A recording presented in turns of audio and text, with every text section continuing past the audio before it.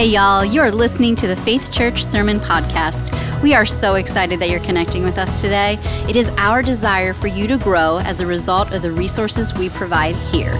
We pray that this blesses you today as you seek to know Him more.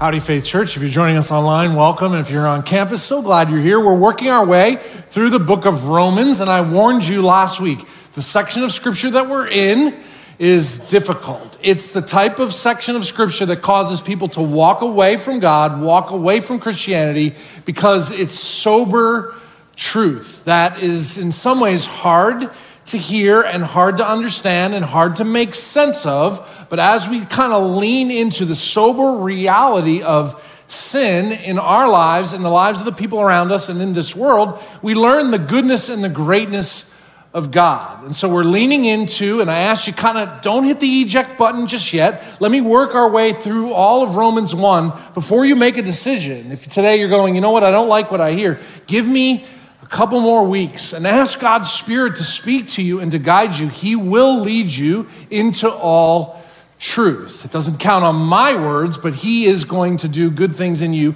as you humbly seek Him. So last week we started in Romans 1:18, which starts to talk about the wrath of God, right? So the wrath of God is being revealed against all the godlessness of people who suppress the truth and exchange God for cheap substitutes. This is sort of summarizing what we leaned into last week. And the word wrath of God, or that phrase, means God's intense hatred towards sin. That God, in His perfect love and perfect justice, He can't just look the other way when we don't align our hearts to Him.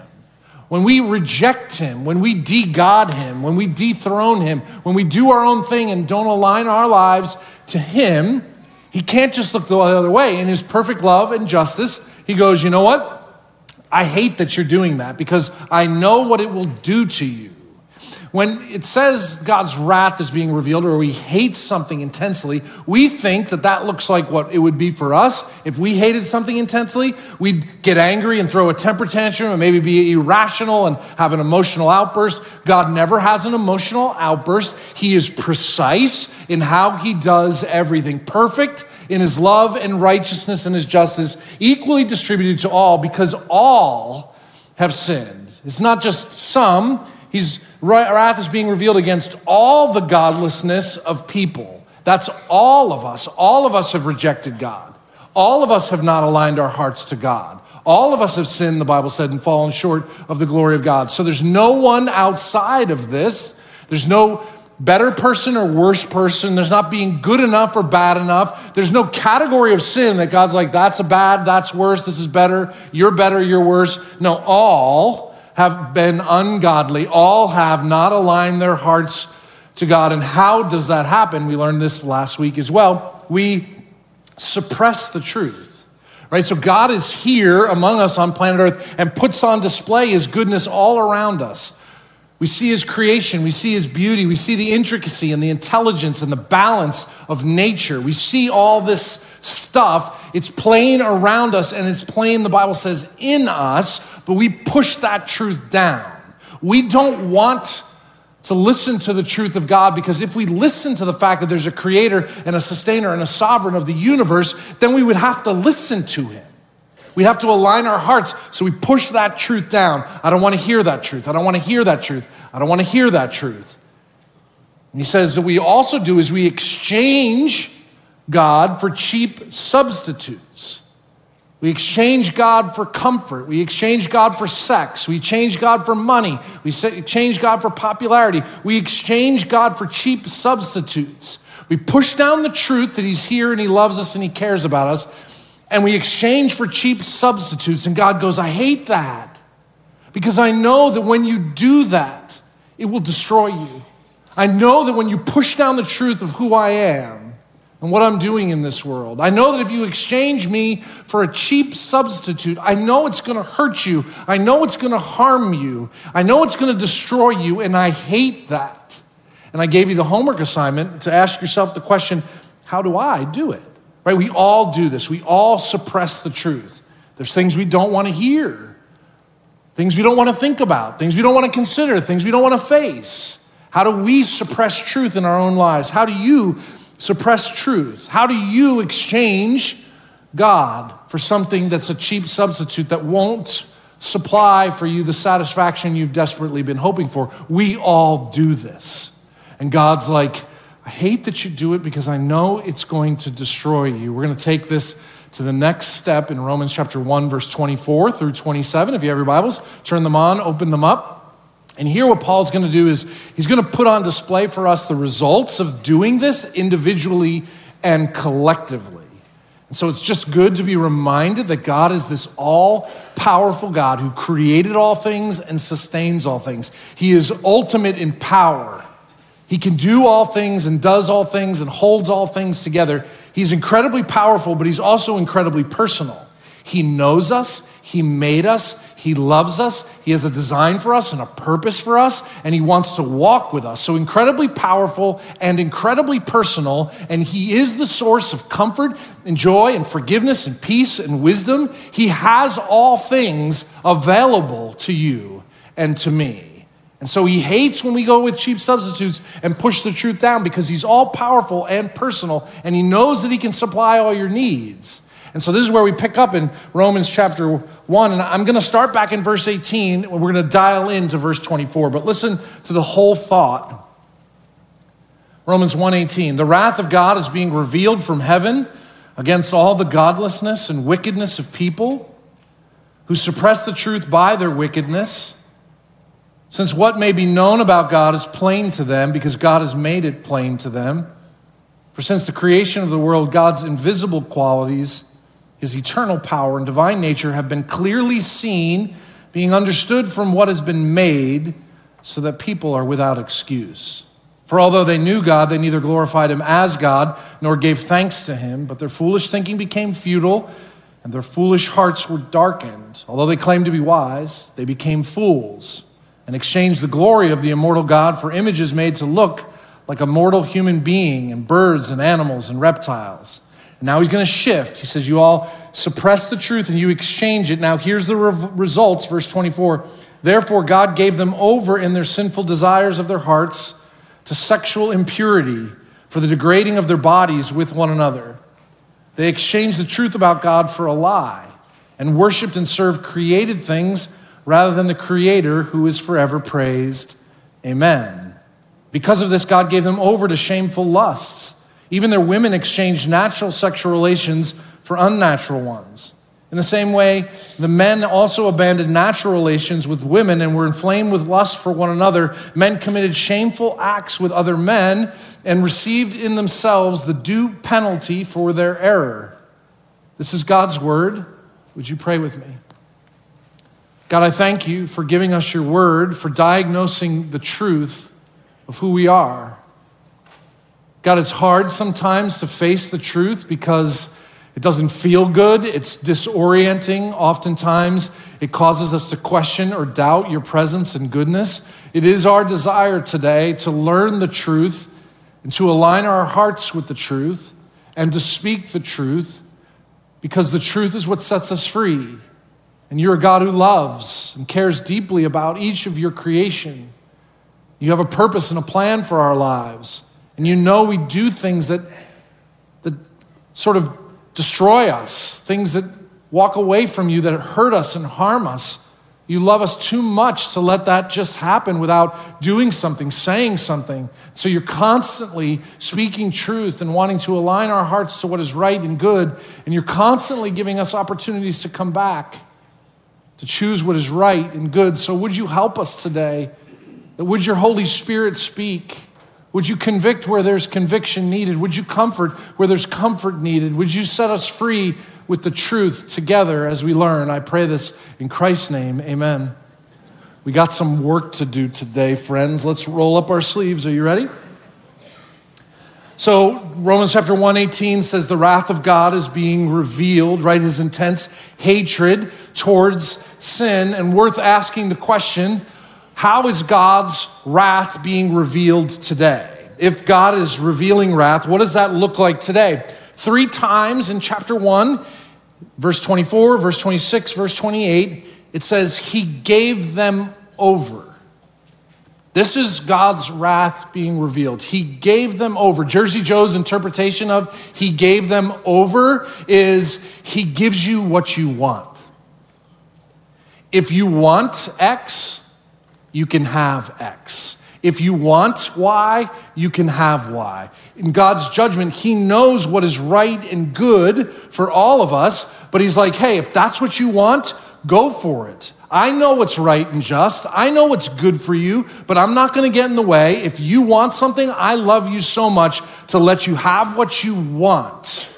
This is God's wrath, to give us what we want, even though what we want is going to harm us. And in this specific context, verse 24, he says, therefore God gave them over in the sinful desires of their hearts to sexual impurity for the degrading of their bodies with one another. He's saying, hey, I made you. I'm your creator. I know you. You suppress that truth.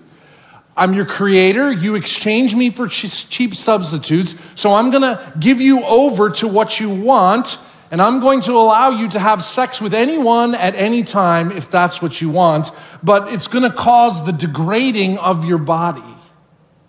You're created in the image of God. It's going to hollow out your purpose. It's going to erode the goodness of who you are. It's going to leave you unsatisfied and unfulfilled. But if that's what you want, you can have it. If that's what you're looking for and you're seeking, it's yours. Go for it, he says.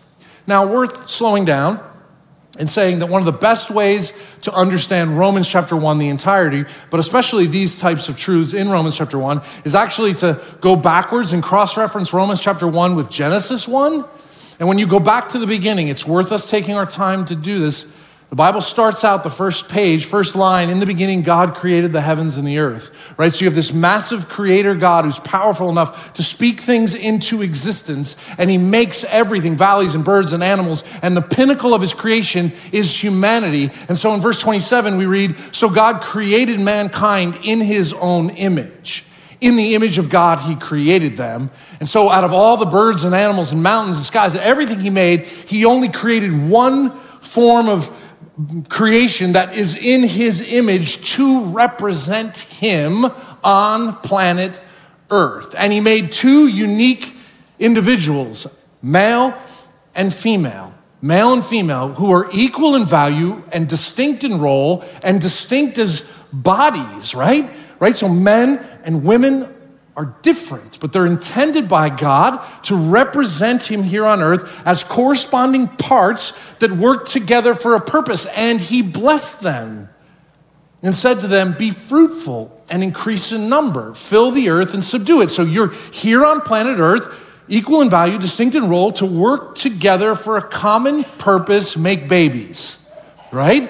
Make babies and subdue and rule the earth. You're to do this together. And so when you look at Genesis chapter 2 and 3, and you keep reading the story in Genesis, you see he puts Adam and Eve in the garden and says, your job is to work this garden and care for this garden and make babies, and don't eat from one tree of the knowledge of good and evil. And Satan comes to them and says, did God really say that?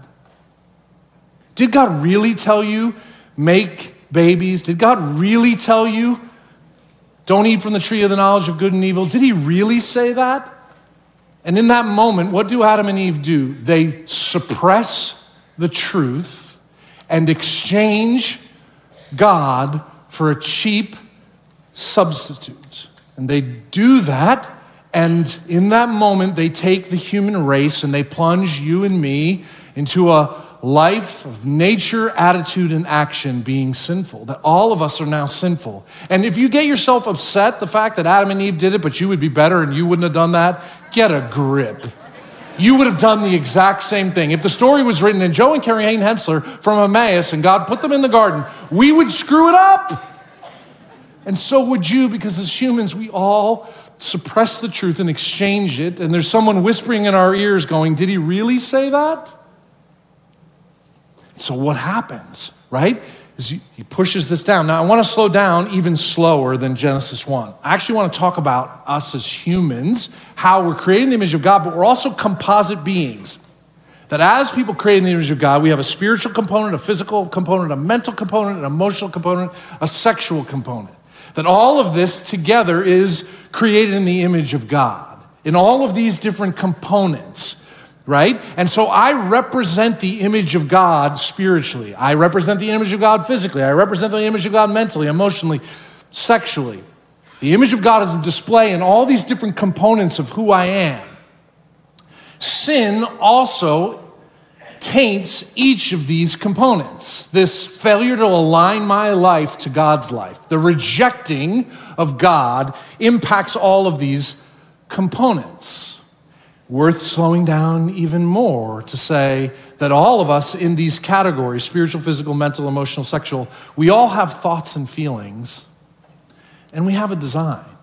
Right, so I have spiritual thoughts, I have physical thoughts, I have mental thoughts, I have emotional, I have sexual feelings, I have mental feelings, I have all of these components, and I have a design. Thoughts and feelings, we all have them. And worth noting that thoughts and feelings in and of themselves are not wrong, but what we do with those thoughts and feelings can be wrong. Let me say it again.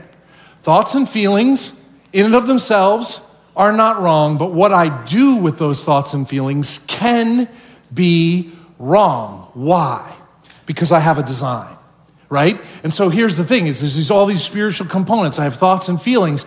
These thoughts and feelings about all these components, they could be true or they could be false. It could be a true thought, a true feeling. It could be a false thought, a false feeling. I can have true or false, but when we get down to design, who I am, it's just fact. There's just a design, a fact of who I am, right? This body, this life of mine, there's a creator who built me, who made me, who knows me, who designed me, who understands me. So I can have all kinds of thoughts and feelings that aren't right or wrong. They might be true or false. What I do with those thoughts and feelings can be wrong and sinful because they go up against my design. I'll give you an example.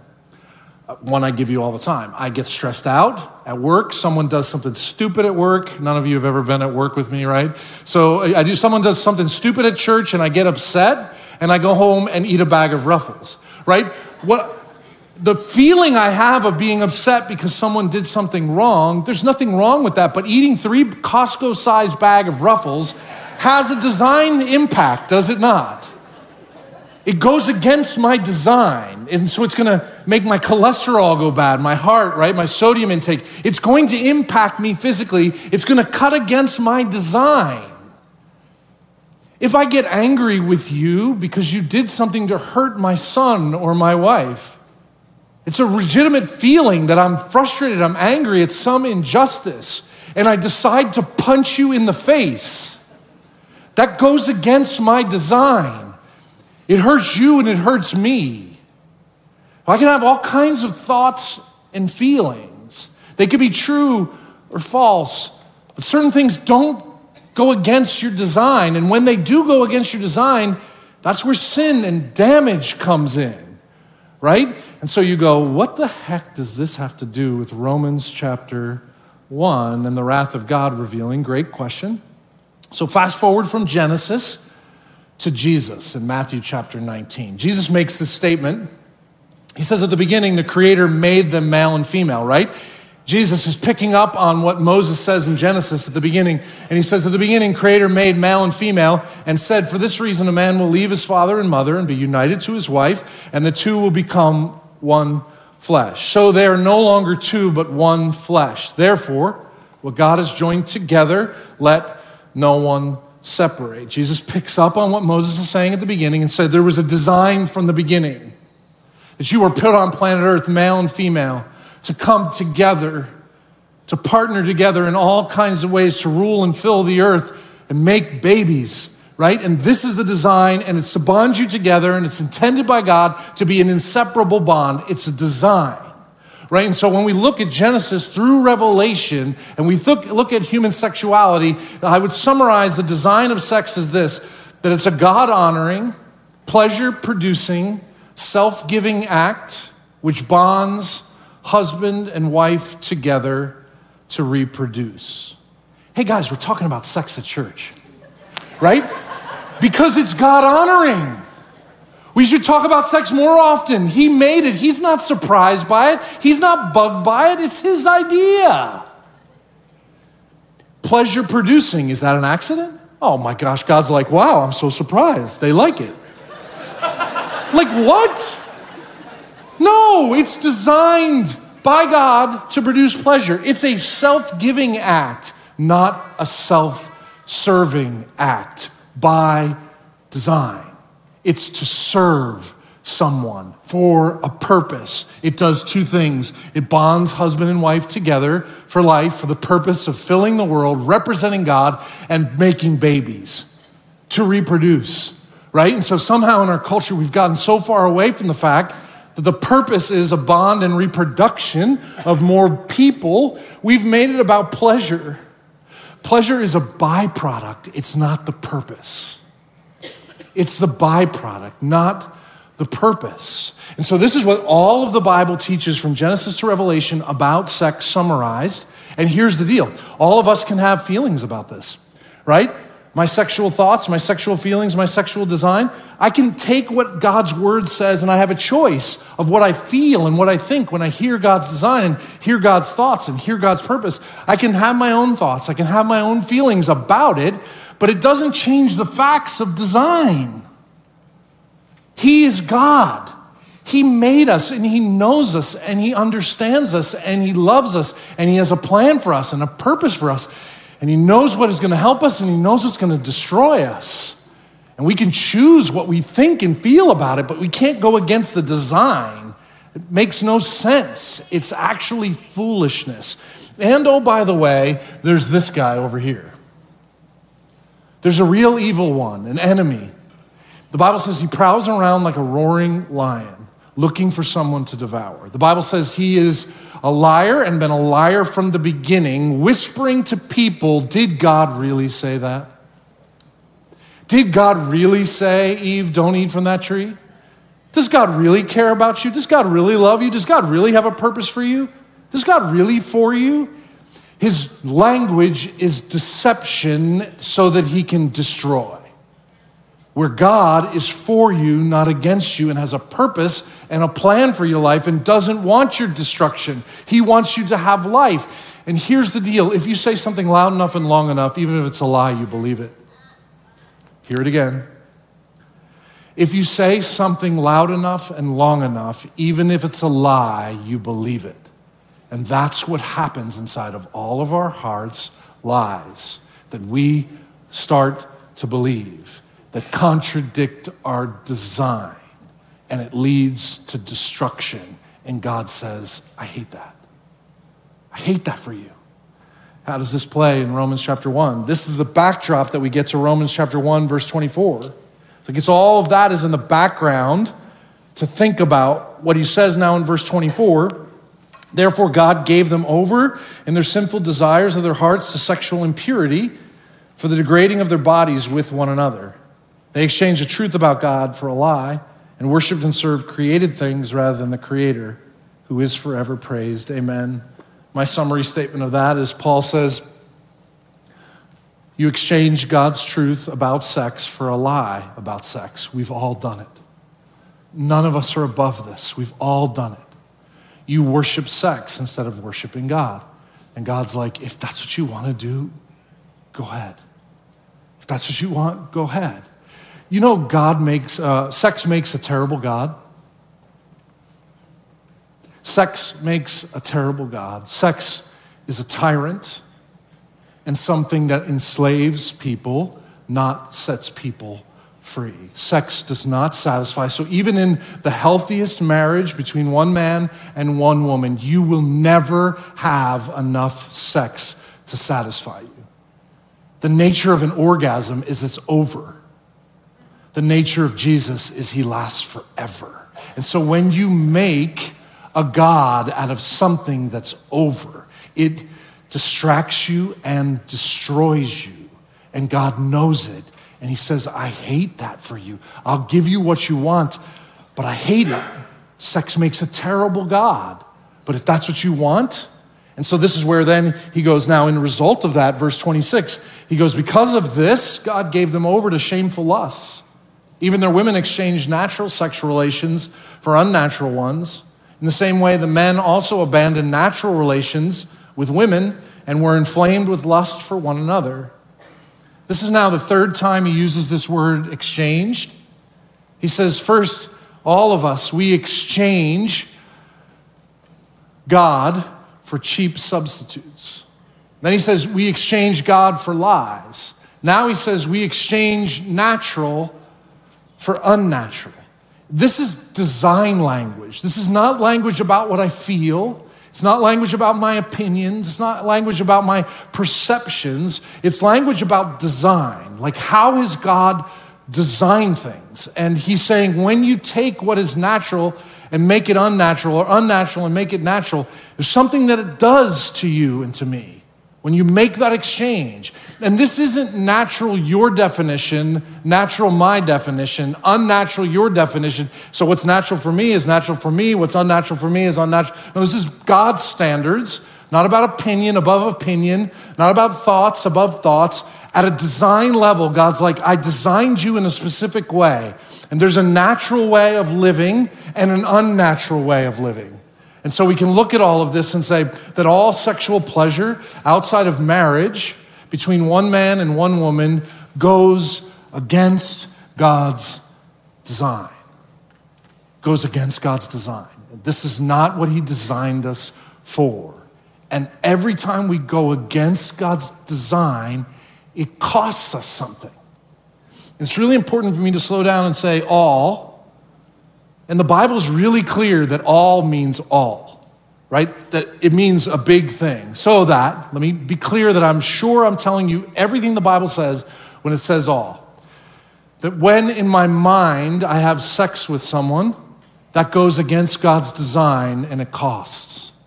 That when I have sex with someone outside of marriage, that goes against God's design and it costs. That when I have sex with a child, sex with children, sex with animals, sex with family members is outside of God's design and costs. Men having sex with men, women having sex with women is outside of God's design and it comes at a cost. That God knows us, that he made us. And he says, when you do this, it's going to destroy you. It's going to hurt you. I'll let you do it, but it's going to destroy you. It's really hard. It's really hard because all of us struggle. All of us have sinned. All of us fall short of God's glory. And when I do things that go against God's design, it costs me and it costs the people around me. That sin, going against God's design, doesn't just harm me, it harms my family. It harms my community. It harms my nation. It's not personal. It's not private. It's public. That when I do things to go against God's design, it costs me and it costs you. When I make sexual choices that run against God's design, when I have made sexual choices that are wrong, it hurts my wife, it hurts my kids, it hurts my community, it hurts you, it hurts our world. Let me give you two examples. I'm not going to don't get nervous. When you're talking about sex and you say, let's give some examples, you people go, oh my gosh, what's he gonna do? Jersey Joe. So in the Bible, there's a guy named Solomon. The Bible describes him as the wisest king who ever lived, who had all the power, all the money, all the influence. He was an artist and an architect. He was a leader. He was an innovator, incredibly capable, incredibly wealthy, incredibly wise, wisest, most powerful king who ever lived. And God said to Solomon, take one wife. And Solomon took 700 wives and 300 concubines. It's safe to say Solomon had a lot of sex. He was surrounded by it. If you have 1,000 women and you're the most powerful, influential person in the world, Solomon had a lot of sex. And at the end of his life, he said, I denied myself nothing my eyes desired. I refused my heart no pleasure. based on what was going on in the ancient world and who Solomon was. That means I'm just making an interpretation. That means he experimented with sex in every which direction, left and right, up and down. He was a composite being, right? He has all these attributes, but Solomon decided to put his sexual life above every other aspect, and his spiritual life was at the bottom. And he suppressed the truth. God said, take one wife. He took 1,000. He suppressed that truth and exchanged it for sex. And if you read the story of his life, he train wrecks his own life and he train wrecks his nation, because sexual sin is not private. It impacts everyone, just like any kind of sin impacts the people around us. Read his life, and it ends fruitless and wandering and restless because he made sex his God. Contrast Solomon to Jesus. The Bible says Jesus shows up as a greater Solomon. Jesus comes from the Father, full of grace and truth, fully God, fully man. And the Bible says he was tempted in every way, just as we are, yet did not sin. And Jesus had all of these components, which means we don't like thinking about this. Jesus was a sexual being. Jesus had sexual temptations. Jesus had sexual feelings. But it says that he was tempted in every way that we are, but was without sin. And we know from history, Jesus wasn't married, which means that Jesus didn't pursue sexual pleasure, and he never shared sexual intimacy for 33 years with any human. And if Jesus can do it, so can we, because what he did was put his spiritual life, loving and serving God, the truth of God, above everything else, and the sexual stuff was at the bottom. And he still lived a full life. His life was full, and it was beautiful, and it was purposeful, and he was surrounded by community and connection, and he wasn't restless, and he wasn't hollow. He was full, and his life made a difference in the lives of the people around him, and we can do the same thing. We can do the same thing because Jesus did it by the power of the Holy Spirit. He didn't use his God card. He walked in the Spirit, and he said no to lies and yes to God at every crossroads for 33 years. And if Jesus did it, so can we. And we want to be the kind of community here at Faith Church that does not shame sexual brokenness, that doesn't push it into hiding, but to say we've all sexually sinned, all of us. Who's been perfect? We've all inherited brokenness. There's been sexual things done to you that are just wrong and evil. You've done sexual things that are just wrong and evil. We've all sinned and fallen short of the glory of God, but with God's help, we can all walk in truth and righteousness together, because that's God's good design. Sex makes a terrible God. Sex is a tyrant and an enslaver and will destroy you. But Jesus wants to give you life, and life to the full, now and forever. So remember a number of weeks ago, I told you, try to imagine being a pirate, right? Just try to imagine being a pirate. So what's the bad news of a pirate? You'll maybe remember this from a couple of weeks ago. The bad news of the pirate is a pirate is poor, right? But the good news of a pirate is that they find a treasure map, right? X marks the spot, and the pirate follows the treasure map and digs up the treasure, and now the poor pirate, who's done all kinds of things to get more money, finds treasure, and it changes their essential identity. And in so many ways, the gospel of Jesus Christ is that we're all poor, and we're all bankrupt, and we all desperately need the treasure of peace and comfort and satisfaction. And God has put us on planet Earth and says, wander this world, you do your thing. But the cross of Christ is him sending Jesus. X marks the spot. The treasure of satisfaction and purity and peace and forgiveness is found in Jesus Christ at the cross. Our sins are paid for. All the things we've done wrong and all the things that have been wrong to us have been paid for. His justice has been poured out on the innocent Son of God, and his love is put on display that someone would do that for me with all the sexual things that I've done wrong. With all the ways I'm broken, did someone love me so much to die for me at the cross? So that when we put our heart and hope in Jesus, it changes our essential identity. It makes us new, and he puts his Spirit inside us and invites us to live a different kind of life. And this is the good news of Jesus Christ. But Paul doesn't stop with just this map. He doesn't stop just there. He goes, the wrath of God is being revealed, and I'll give you over to what you want. It's almost like this map where God's like, if you want on planet Earth to make money your God, I'll let you. If on planet Earth you want to make sex your God, I'll let you.